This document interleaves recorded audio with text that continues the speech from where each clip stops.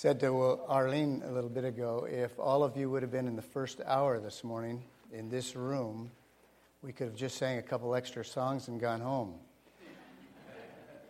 Because what he said in a much more elegant way than I will is basically the same theme that we're going to look at this morning. It's a privilege for me to be able to stand here this morning. After I preached last time, a gentleman came up to me and says, "We're not having you back again. You stepped all over our toes." And then I was encouraged because I'm not going to tell you who it was, but he was sitting on the front row here, and I thought, well, maybe he got convicted because last time he was way back there. But then he went out to Children's Church, so...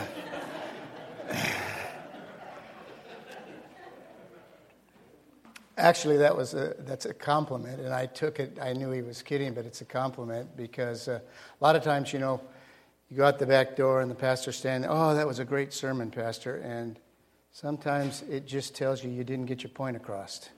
And there are passages of God's Word that do step on our toes once in a while, although I never come in the pulpit intent on blasting people out of their seats. I grew up in this church. I was baptized here, was married here, ordained here, commissioned to go to Germany from this church. And except for a missionary presentation back in 1976, I had never preached here. Except maybe, I'm trying to think back, I may have preached during the ordination service. So it was a privilege to preach here a few weeks back, and then now again this morning. I've never gotten over the tremendous responsibility and accountability it is to stand before a group like this and open God's Word. It's not who is in front of me. We started our ministry in San Bernardino, California, just down the hill from Campus Crusade, so it was not uncommon for Bill Bright to be sitting there and others that had gone through Campus Crusade. It's not how many are there. I think I feel the responsibility just as deeply if it's only 5 or 500. But it has to do with the message we have. Paul describes it this way: we have this treasure in jars of clay to show the surpassing power that belongs to God and not us. In the context of 2 Corinthians 4:7, the previous verses, he said, "This treasure is the light of the knowledge of God in Christ Jesus." A major theme in that video that we saw the first hour. You really don't know anything unless you know the one who knows everything. Think about that. I would encourage those of you who weren't there in the first hour to bug your pastor to show that video again sometime to the whole church. It's my responsibility, the task of this jar of clay, to declare the truth of God in Christ Jesus to you this morning. We're going to look this morning at what Chuck Swindoll calls one of the New Testament postcards. In comparison to the other books of the Bible, particularly the other letters in the New Testament, this is the shortest. Seems to be just a postcard, but it's not short on truth. And we want to take a look at that this morning. And I'd like you to turn there because I'm going to read the whole book before I get started. 2 John. I don't need to tell you which chapter. 2 John.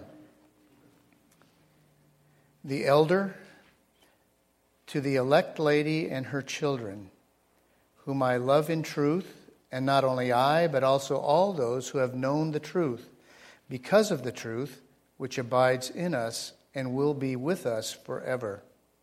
Grace, mercy, and peace will be with you from God the Father and from the Lord Jesus Christ, the Son of the Father, in truth and love. I rejoice greatly that I have found some of your children walking in truth, as we received commandment from the Father. And now I plead with you, lady, not as though I wrote a new commandment to you, but that which we have had from the beginning, that we love one another. This is love, that we walk according to his commandments. This is the commandment, that as you have heard from the beginning, you should walk in it. For many deceivers have gone out into the world who do not confess Jesus Christ as coming in the flesh. This is a deceiver and an antichrist. Look to yourselves that we do not lose those things we worked for, but that we may receive a full reward. Whoever transgresses and does not abide in the doctrine of Christ does not have God. He who abides in the doctrine of Christ has both the Father and the Son. If anyone comes to you and does not bring this doctrine, do not receive him into your house, nor greet him, for he who greets him shares in his evil deeds. Having many things to write to you, I did not wish to do so with paper and ink, but I hope to come to you and speak face to face, that your joy may be full. The children of your elect sister greet you. Amen. Heavenly Father, as we open the Word, we thank you that this Word comes from the one who knows everything. And we are dependent upon your Holy Spirit to bring to our mind the things that we need to see this morning out of this text. Help us to be open to hear what you have to say and ready to apply what needs to be applied. And let not the one that is speaking distract from what you want to say to us this morning. And I'll thank you for that in Christ's name. Amen.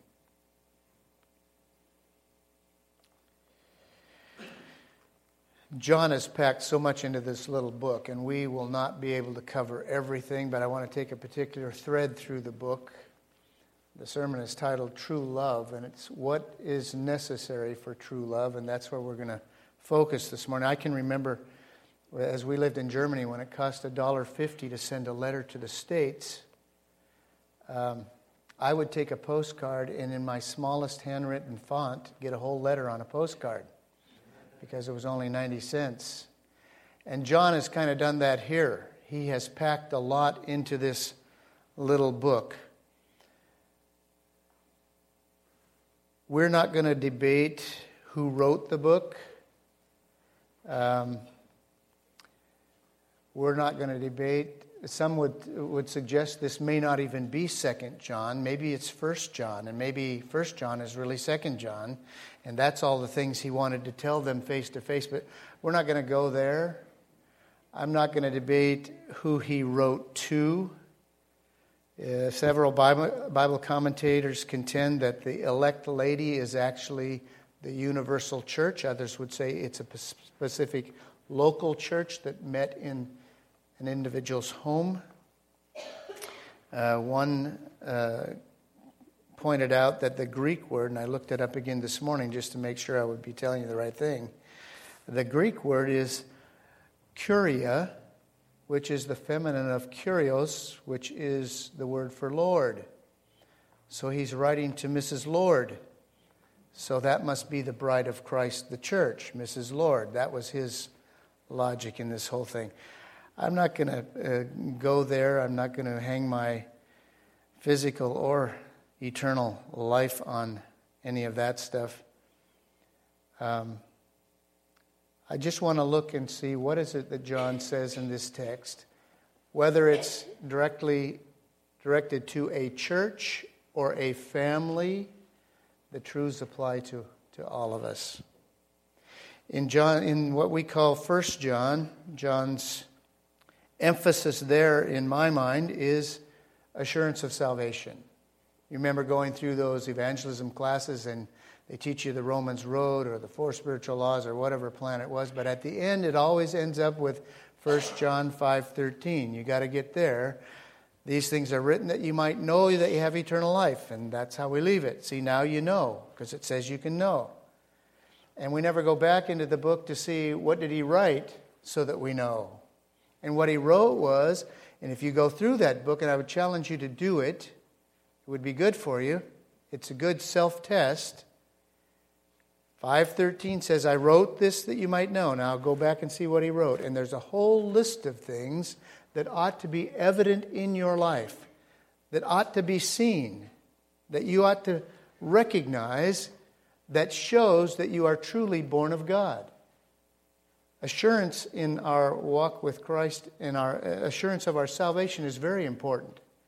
If the devil can get us to doubt whether we're even saved, he's got us where he wants us. So John wrote that book for that. Others would argue his emphasis is love, and certainly John writes a lot about love in that book. 50 times in 104 verses the word love is used. Some of you remember the song of the 60s by Hal David. A lot of you don't remember that, I know, but some of you do. What the world needs now is love, sweet love. It's the only thing there's just too little of. What the world needs now is love, sweet love. No, not just for some, but for everyone. The love John is speaking of is not that love. Not a superficial, emotional, cheap, fickle, sensual love.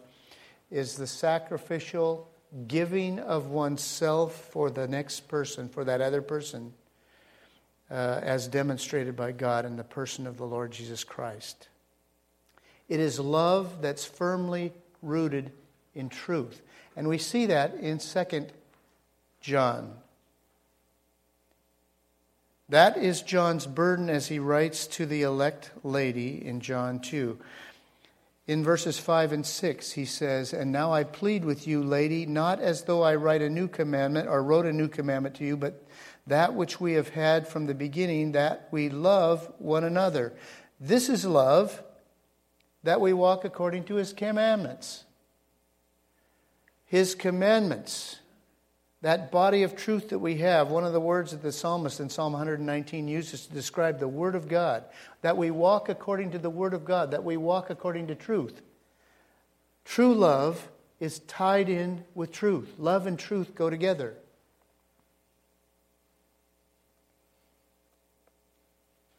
I want to pause and go back to the recipient of the letter.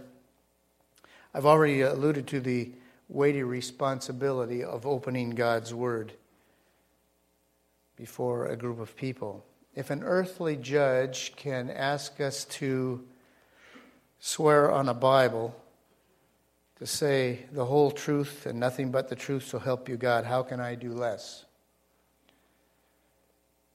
I cannot just declare those parts of the Scriptures that make you feel good, make me feel good, my favorite portions. I need to declare it all. That's my responsibility. I would do a disservice to Christ, a disservice to myself, a disservice to you, to skip over what might be uncomfortable or might be different than you might understand.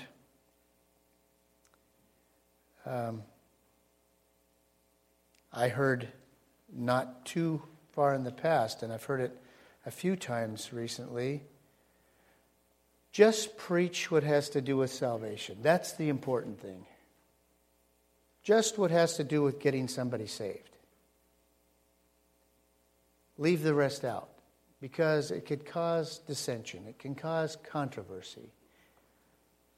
Well, if I did that, I'd have to eliminate 95% of the epistles, because they have to do with how we walk once we've been saved. So I just want to call your attention to this, that this letter begins with addressing an elect lady and ends by referring to an elect sister. I found it interesting in the video this morning. At the end, we had some questions, and there were opportunity for questions or comments. And it basically had to do with where do I go after I have talked to this atheist about how empty his whole argument is? Where do I go from there? And how do I do that? And the speaker pointed out the fact that you cannot convince with evidence anybody of the gospel. And that might shock you. It is God that must first bring a change in an individual's heart for them to understand the gospel. Otherwise, they are blind, and as it pointed out several times in that video, they don't want to know it. They don't want to know there's a God. And Paul says in the first part of Romans, they know there's a God, but they suppress that because if they admit there's a God, they have to submit to this God. And they don't want to do that. They would rather go live in unrighteousness. And so John addresses this lady, this book, this short letter to an elect lady, somebody that God has chosen to salvation, and as someone that He loves in the truth. One commentator about that subject wrote, while the truth of election may offend some Christians with a weak view of God's sovereignty, it never offends the New Testament writers. It never offends the Holy Spirit who inspired them to write it. Here's some quotes. Just as He chose us in Him, He predestinated us to adoption as sons through Jesus Christ to Himself, according to the kind intention of His will. The fellow this morning on that video said, no one will ever choose God. They're all running from God. They will not choose God. It's not according to your will that you came to know Christ as Savior. It was according to His will. Peter, an apostle of Jesus Christ, to those who are chosen, who are elect. 1 Peter 1. That other one was Ephesians 1, 4 and 5. Jude, a bondservant of Jesus Christ, to those who are called. The same commentator said, why is it that we have undermined that great doctrine so long and with such diligence that we're afraid to use the word? John refers to the truth that God has chosen these ladies for salvation, and he neither hesitates to write it nor makes an explanation, confident that his readers will understand what he was saying, and that these ladies were chosen by the sovereign God. I think everyone in Whatcom County and around the world by now, by way of Facebook, think that I fellowship in a church, in a Calvinist church. No. I want to emphasize that. Good Shepherd Community Church is not a Calvinist church. Peter, Paul, James, Jude, John, all taught that God is sovereign in salvation long before Calvin came on the scene. And because Calvin saw some of the same things that we happen to teach and preach at our church, doesn't make us a Calvinist church. I'd like to say that we are a church that follows Christ, because Christ also taught that. And if you're struggling with that whole concept, I beg you, read John chapter 6. John chapter 6, verses 35 to 48 and verse 65. This isn't Calvin's truth, it's Christ's truth. So let's go on to the text. I want to look at it in these three points. Know the truth, walk in the truth, and stand for the truth. Know the truth. Many people stare the truth right in the face and do not recognize it. And we understand why. Paul says they are blinded to spiritual things. And it's only as God opens up their heart will they understand it. Pilate, staring Jesus Christ right in the face, hearing him say, I have come to bear witness of the truth. Everyone who is of the truth listens to my voice, asks the question, what is truth? You don't have to ask the question anymore today because we now know there is no truth, right? Everything's relative. And what you believe is okay as long as you tolerate my beliefs. Now, don't just take that clip out of the tape if somebody's taping this and say, that's what I said. But that's what we are told today. What is truth? There was a survey done by that Barna Research Group. Is there absolute truth? 66% of adults respond that they believe that there is no such thing as absolute truth. 72% of those aged 18 to 25 express that same belief. Now, this was a few years back, and believe me, it didn't get better between then and now. People were asked if there was such a thing as absolute truth, truth that is true across all times and cultures for all people. Here's some of the response. Truth is whatever you believe. There is no absolute truth. If there were such a thing as absolute truth, how would we know that it was true? Good question. People who believe in absolute truth are dangerous. So you guys are all dangerous. The lone exception was an evangelical Christian who said absolute truth was in Jesus Christ. We drift on a tide of uncertainty into a sea of unknowing. We cannot know the truth. So we just have to do the best we can do. Oddly enough, those who claim that there is no such thing as absolute truth make scores of decisions every day on the basis that they believe some things are true and some things are false. And yet they will say there is no absolute truth. I thought this was interesting. A reader wrote to Abby. You remember the Dear Abby? I don't know if it's still going today or not, but wrote this. Your answer to the woman who complained that her relatives were always arguing about religion was ridiculous. You advised her to simply declare the subject off limits. Are you suggesting that people talk only about trivial, meaningless subjects so as to avoid a potential controversy? That's what I heard some believers say we ought to do not too long ago. It is arrogant to tell people there are subjects they may not mention in your presence. You should have suggested she learn enough about her relative's cult to show them the errors contained in its teaching. I thought that was a pretty good response. And this is what Abby wrote back. In my view, the height of arrogance is to attempt to show people the errors of the religion of their choice.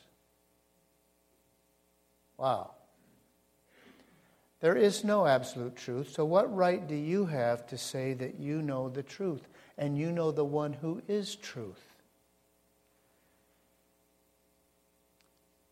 A poet, Steve Turner, wrote this. I believe that each man, this was sarcasm, I believe that each man must find the truth that is right for him.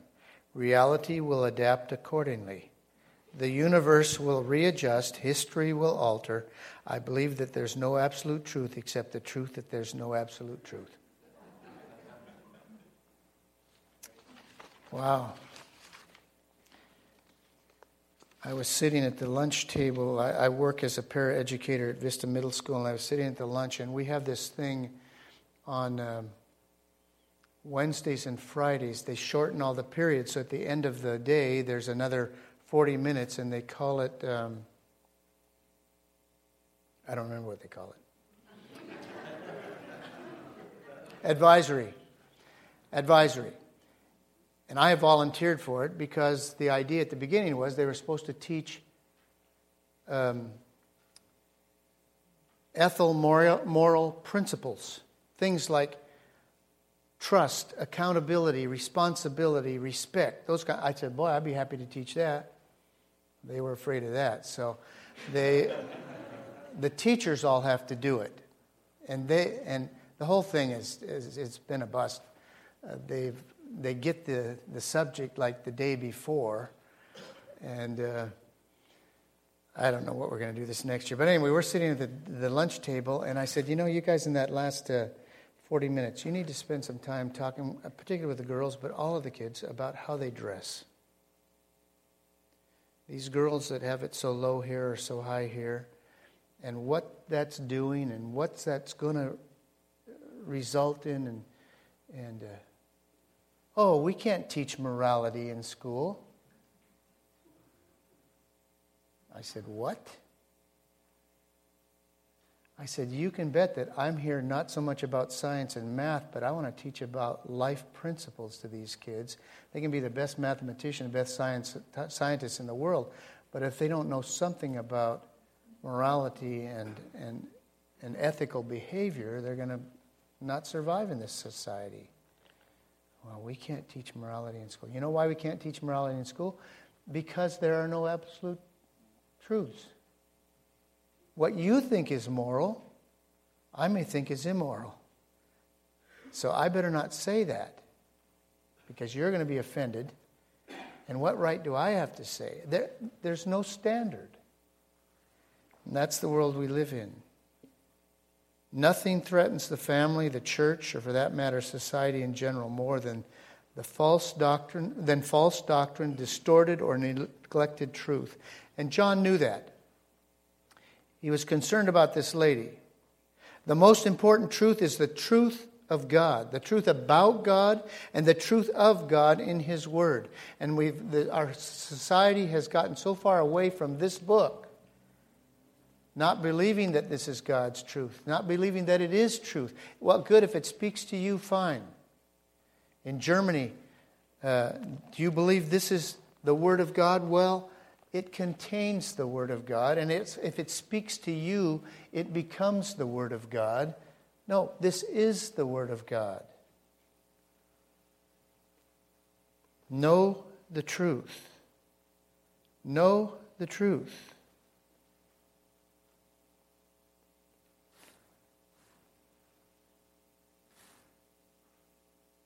He speaks about truth in this book. The one whom I love in the truth. From the statement, we don't know how well he knew this individual or this church, if it is indeed a church. But he acknowledges the bond that a common love for the truth establishes. You've experienced that.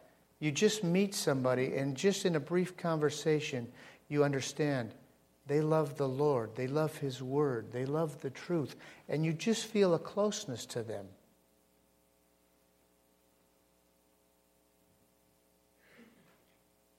Some people think doctrine divides and love unites. No.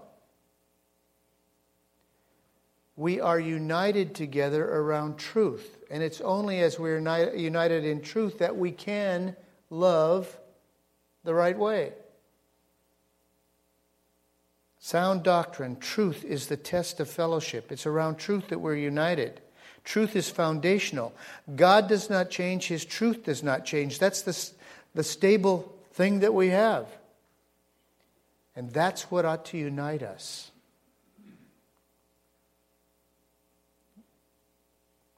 God is unchanging. His truth is unchanging. Jesus said, I am the truth. The Bible speaks of the Spirit of truth. The Word of God is truth. I'm reading through the Psalms, and in Psalm 19, verse 9, the judgments of the Lord are true. The judgments of the Lord. The word judgments was another word for what He had as God's word in that day. The judgments of the Lord are true and righteous altogether, more to be desired than gold, yea, than much fine gold. How precious the truth that we have. And we need to know the truth.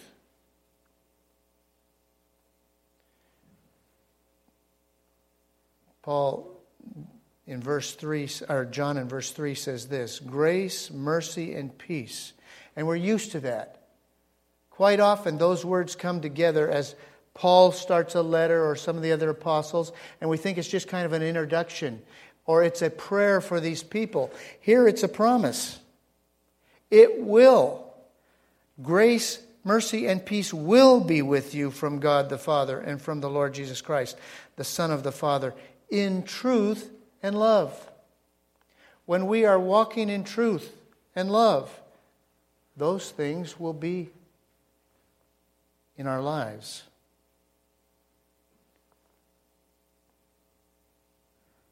And I do not believe the order of truth and love is random.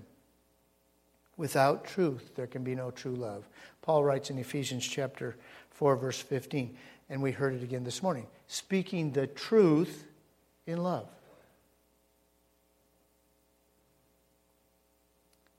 Without truth, there can be no true love. On the other hand, we are to separate from those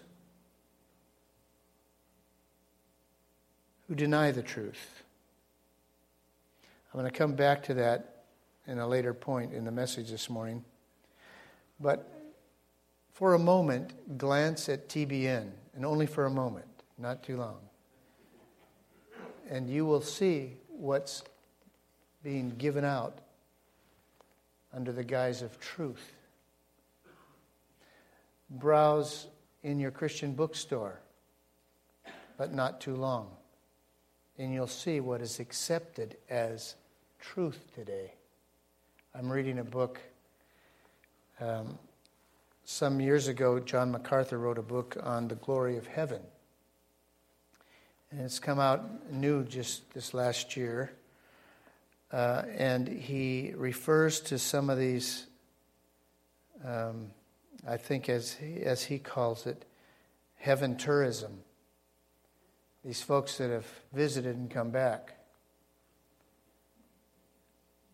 It's unbiblical. It is totally unbiblical. I'm sorry if it's a nice story for you, but it is unbiblical. And as I'm reading the book, it dawned on me, my first clue about it being unbiblical is the one that wrote The Boy Who Came Back from Heaven, and his son supposedly went to heaven and came back. His name is Kevin Malarkey.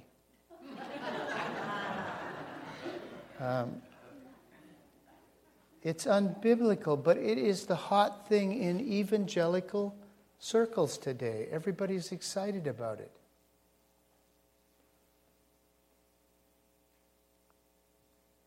Any deviation from the truth is an untruth.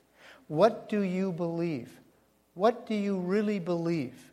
What are those things where you have strong convictions on that it can't be changed? You know it's truth. Are there any? We have a responsibility to know the truth. And so often in the New Testament, the prayer is, my favorite verses, in Philippians chapter 1, verses 9 through 11, where his prayer for the Philippian believers is that they grow in knowledge, in the knowledge of the Lord Jesus Christ. Paul talks about the church in Ephesians growing in knowledge that we might come up to a mature man in Christ. Know the truth. What are the truths that define us and about which we make no compromise? What truths separate us from those who would not believe and teach these truths? At this point, I want to make it clear. I'm not saying, as one of the ladies in our church in Germany tried to convince us, that we should have no contact with unbelievers. That's not what I'm saying. Jesus came to seek and to save those who are lost. We're not saying that you should not have association or contact or some level of friendship with unbelievers. We're talking about fellowship in the ministry of the gospel, encouraging and participating with those who hold a different gospel, Galatians chapter 1, verses 6 and 7, which is no gospel. And we'll come to that as we come a little farther in this text. The biblical mandate is to stand for the truth, to oppose untruth. To do that, it's vitally important that we know what the truth is, so that we be not tossed to and fro by every wind of doctrine, by every trickery of men, in the cunning craftiness of deceitful plotting. But speaking the truth in love, we grow up to a mature man in Christ, to a perfect man, to the measure of the stature of the fullness of Christ. May God help us to be pursuers of the truth. So much to say on that, but we need to move on. To walk in the truth.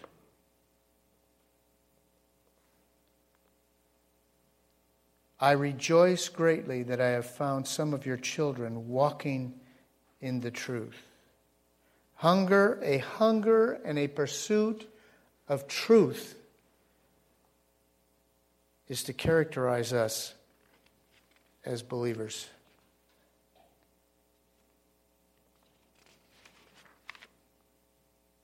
What can bring a parent more joy? What can bring a pastor more joy, a church planner more joy, than seeing his children walking in truth? Our people in Germany had been much on our hearts and minds, and so I made a call around Thanksgiving time. Every year at Thanksgiving, Arlene and I would cook a dinner for 60 people. 4 turkeys. We had these little ovens, so we had to farm a couple of them out. But 4 turkeys and all the mashed potatoes and beans topped with those onions, you know how they do that, and a fruit salad and pumpkin pie.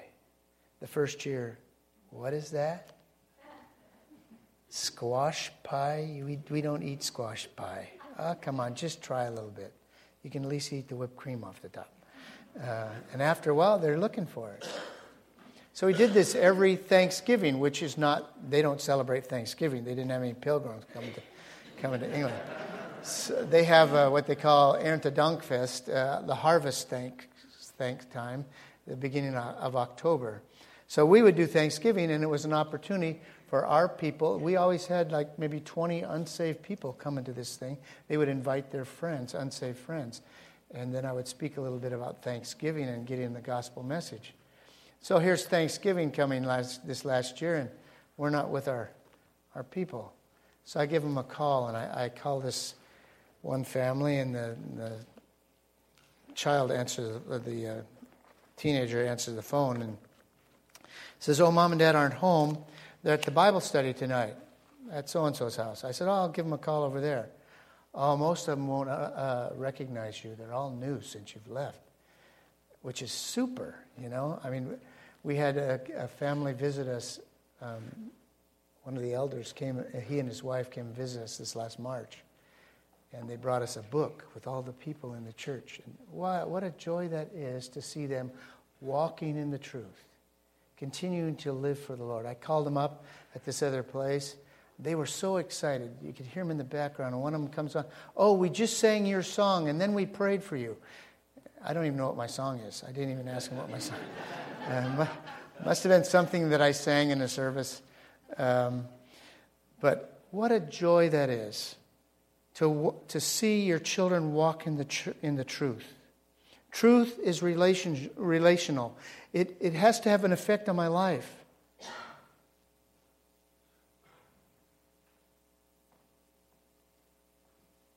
It ought to affect our daily walk. The light turned yellow just in front of him.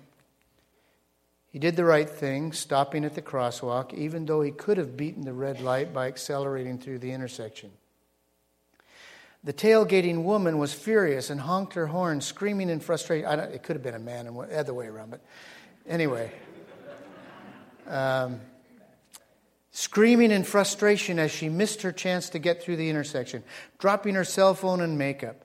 As she was still in the mid-rant, she heard a tap on her window and looked up into the face of a very serious police officer. The officer ordered her to exit her car with her hands up. He took her to the police station where she was searched, fingerprinted, photographed, and placed in a holding cell. After a couple of hours, a policeman approached the cell and opened the door. She was escorted back to the booking desk where the arresting officer was waiting with her personal effects. He said, "I'm very sorry for this mistake. You see, I pulled up behind your car while you were blowing your horn, flipping off the guy in front of you and cussing a blue streak at him. I noticed the 'What would Jesus do' bumper sticker, the Choose Life license plate holder, and the 'Follow Me to Sunday School' bumper sticker, and the chrome-plated Christian fish emblem on the trunk. So naturally, I assumed the car was stolen."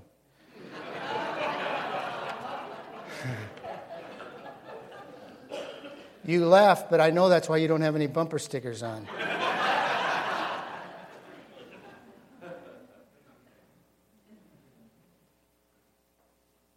True believers walk in truth. Our belief ought to determine our behavior. Is that true of you?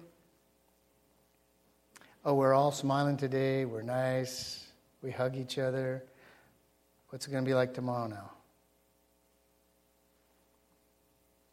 Walk in truth.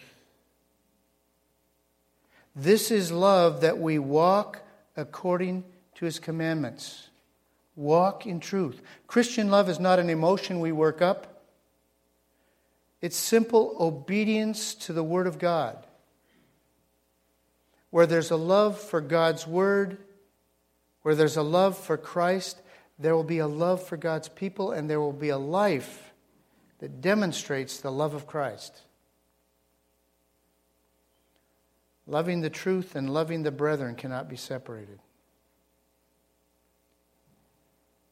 We're to be in motion. We're to be walking. In science, we learn that an object is motionless when the opposing forces are balanced. So if something's pushing this way and this way at an equal strength, the thing in the middle is not going anywhere. Apply that to your life. Are you motionless as a Christian because the opposing forces are pushing just as strong as God's force, the force of truth in your life?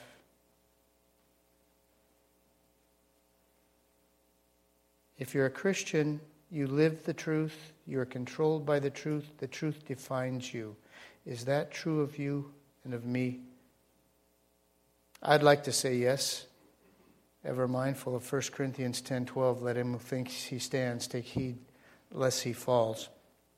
All around us, the church, under the guise of becoming relevant, has become irrelevant. Any of you heard of Os Guinness? If you want to stretch your mind, pick up a book by this guy, Os Guinness. He writes in his book, Prophetic Untimeliness, this: the church has decided to redefine itself in such clearly cultural terms to appeal to the culture that it cannot confront the culture.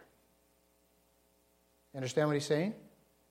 We think we have to become like the world in order to reach the world. And we find out it makes us powerless to do anything. Much of the so-called evangelical church is disconnecting itself from essentially what is Christian truth and theology. As the world moves in the wrong direction, instead of the contrast between the church as the custodian of truth and the world trapped in deception and untruth growing and becoming more vivid, much of the truth is moving in the same direction. And we look at the world and say, whoa, we're still pretty good. Look, there's a gap. But this is where we should have been, way over here. The church is moving right along with the world. Oh, we're still maybe a step or two behind of all the nonsense that's going on there. But we're not where we need to be.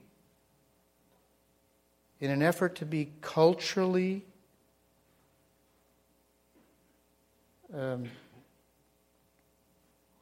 do I want to say? Relevant. We have become basically irrelevant in a culture that so much needs the truth. We're called to walk in the truth and be different, to make a difference. Finally, to stand for the truth. We are to know the truth, we are to walk in the truth, and we are to stand for the truth. John warns this lady or this church, whichever it is, in verse 7. For many deceivers have gone out into the world who do not confess Jesus Christ as coming in the flesh. Boy, you heard one this morning on that video. What that pastor and his atheist friend that went and visited all these churches, his answers showed the guy knows nothing about the truth of God's Word.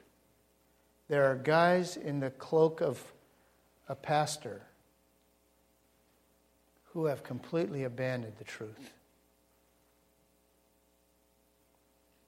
This is a deceiver and an antichrist. Look to yourselves.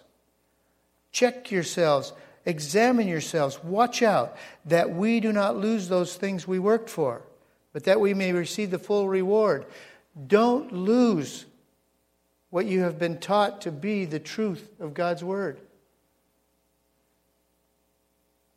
The test of a true godly teacher is what he believes and teaches about Jesus Christ. And John is concerned that this lady is going to get messed up with these deceivers and lose what had been built in her life up to that point with regard to the truth of God. Satan is a destroyer, and he uses false teaching, deception, to rob God's children of the blessings they have in Christ. In verse 9 he says, whoever transgresses and does not abide in the doctrine of Christ does not have God. That seems awfully harsh. But that's the test.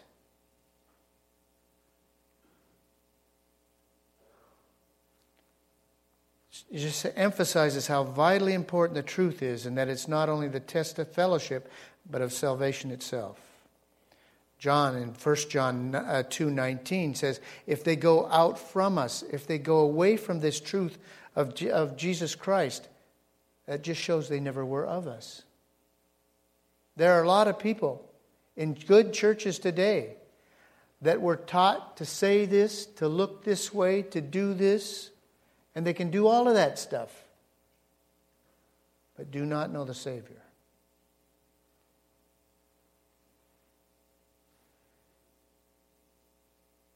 Know the truth, walk in the truth, stand for the truth. In verse 10 he says, if anyone comes to you and does not bring this doctrine, do not receive him into your house or greet him. For he who greets him shares in his evil deeds. Whoa, what does that mean? I mean, my uncle doesn't believe. He can't come to my house to eat dinner? I think this is in the context of what was taught and commanded in that day regarding hospitality. It was not safe for Christians, particularly these guys that went around and ministered, to stay in the inn. That was a lousy place to stay.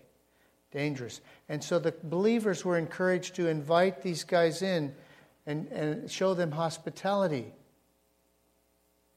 And John is saying, be sure that whoever you invite in your home, these guys that are going around proclaiming what they say is the truth, that it is the truth, lest you partake in their or participate in their evil deeds as teaching falsehood.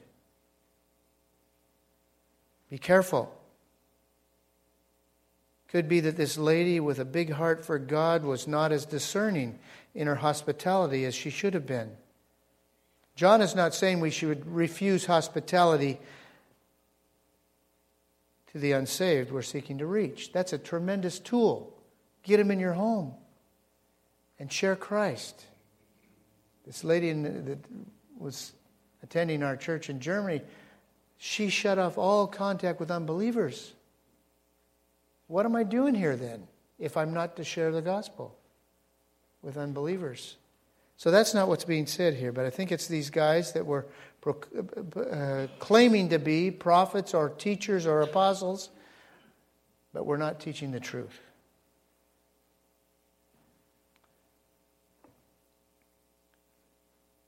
There are some people that want to come and talk to me about what they say is the truth, and I let them stand on my porch. And they don't stand there very long. In fact, they quit coming.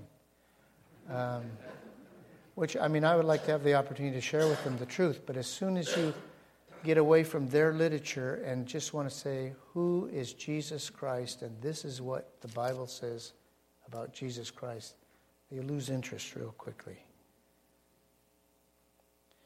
Just one more note on this. The word in verse 9 where it says transgresseth. That's a little rough. That's what it says in the King James Version. Some of the others may have it a little more clearly, where it says they go ahead or they go too far. And I think it's referring to these false teachers who say, the Bible, it's kind of outdated. It's out of touch with our society. It's out of touch with the 21st century. It needs to be updated a bit. It needs to be made relevant. Don't take it so literal. If you say that, and if you tell people that it says this, you're going to lose them. So just kind of ignore things like hell and sin and some of those things that are going to turn them off. Judgment and repentance and surrender. And so they formulate a new gospel, which is no gospel. Don't associate with them. Stand for the truth. Well, I completely understand John's expression of frustration that he couldn't tell them all he wanted to tell them because I can't either, and I'm going to quit, and you're ready to have me quit. I just want to reemphasize that Christianity is about the truth. We are to know the truth, to continually be growing in the truth. We are to walk in the truth. The truth ought to determine our behavior, our walk, how we live every day. And we need to stand for the truth. And as was said this morning, in fact, the gentleman that came up here after, he says, I think it was him. No, maybe it was the guy on the tape. He said, we're going to face more and more persecution. Are you ready to stand, or are you going to fold? Do you know the truth? Are you walking in the truth? Can you stand for the truth? It's about truth. Jesus Christ said, I am the way, the truth, the life. No man comes to the Father but by me. This is God's truth, and it's eternal truth. We possess the truth by receiving Christ, Jesus Christ, as Lord of our lives. We must grow in our knowledge of the truth and walk in the truth and stand for the truth by obedience to God's commandments. Only then can we love each other the way we ought to love. We can love each other in truth while guarding against any participation in the deception and practices and teachings of those who distort the truth. When truth abides in you, John says, grace, mercy, and peace will be with you from God the Father and from the Lord Jesus Christ, the Son of the Father, in truth and love. Thank you, Heavenly Father, for your word. I thank you that you can take the word as feebly presented by this clay jar and touch hearts and lives. And I pray that you would do that you would use your word today to give something that can be taken away from this place to change a life, to conform a life more to the image of your Son, that would help us to share the truth with a world out there that denies that truth even exists. Help them to see it as we walk in the truth and stand for the truth. And I thank you in Christ's name. Amen.